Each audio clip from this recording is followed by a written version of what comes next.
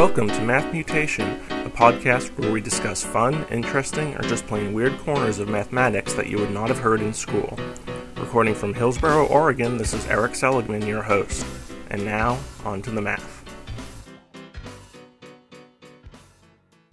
Math Mutation 161, The Numbers of Love. Before we get started, I'd like to thank listeners Foxy McLovin and the Devonian Kid, who recently posted nice reviews on iTunes. Remember, you too can experience the thrill of having your name, or your bizarre iTunes nickname, mentioned on Math Mutation by posting a review.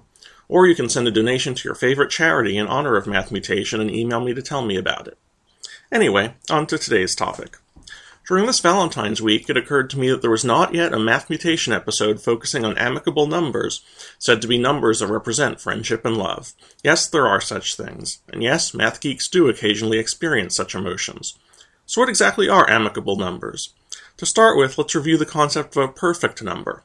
A perfect number, like 6 or 28, is precisely equal to the sum of its factors. So 6, for example, is perfect because its factors are 1, 2, and 3, and 1 plus 2 plus 3 equals 6. The concept of amicable numbers is related to perfect numbers, except that they're pairs of numbers such that each is the sum of the other's factors. The smallest pair of amicable numbers is 220 and 284. The factors of 220 are 1, 2, 4, 5, 10, 11, 20, 22, 44, 55, and 110, which add up to 284.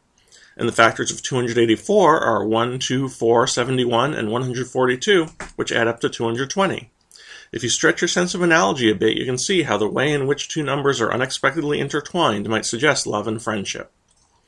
The pair 220 and 284 was known to the ancient Greeks, but as you can probably guess, amicable numbers are relatively rare and can be tricky to find. In 850 AD, Arabic mathematician Tabit ibn Qurra discovered a formula. If n is greater than 1 and each of p equals 3 times 2 to the n minus 1, q equals 3 times 2 to the n minus 1, and r equals 9 times 2 to the 2n minus 1 are all prime, then 2 to the n pq and 2 to the n r are amicable numbers. This was a nice advance, but finding numbers that meet the preconditions of this formula wasn't very easy. Several centuries later, it did lead to the discovery of the pairs 17,296 and 18,416, resulting from n equals 4, and 9,363,584 and 9,437,056, which you get from n equals 7. Euler later published a list of 64 new amicable pairs, but he actually made some mistakes, and the list had 2 bogus entries, which was not discovered until the 20th century. But most surprisingly, the second lowest pair of amicable numbers, 1184 and 1210, was not discovered until 1866 by a 16-year-old Italian boy named Niccolò Paganini. With the help of modern computers, millions of amicable pairs have now been discovered, though the conjecture that there are an infinite number of them has not yet been proven. Amicable numbers have been thought to symbolize love and friendship since ancient times. It's said that when Pythagoras was asked to define a friend, his definition was one who is the other I, such as our 220 and 284. In Genesis verse 32:14, Jacob gave his brother 220 sheep when he feared he was planning to kill him, and some Torah scholars interpret this as due to its status as an amicable number to reinforce their brotherly love. I think this last interpretation is a bit of a stretch, though. He also gave him 30 camels, 40 cows, 10 bulls, and 30 donkeys, which doesn't seem to have anything to do with amicable numbers.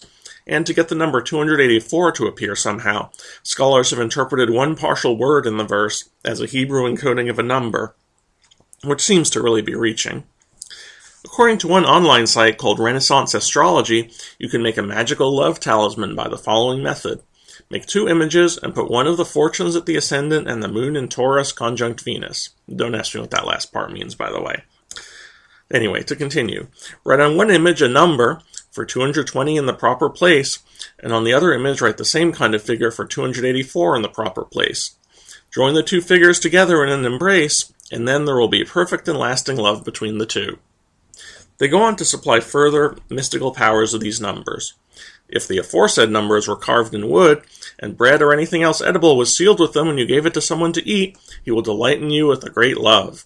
If those numbers are written on your clothing, your garments cannot be taken away from you. And if you write them on banners that are put in the street to draw business, they will draw business to you. I'm thinking of writing some of these numbers on my socks to stop them from disappearing in the dryer. And at least some modern geeks still believe that amicable numbers represent love. With a quick online search, I was able to find a pair of half-heart pendants, one labeled 220 and the other labeled 284, for sale at a site called mathgear.com.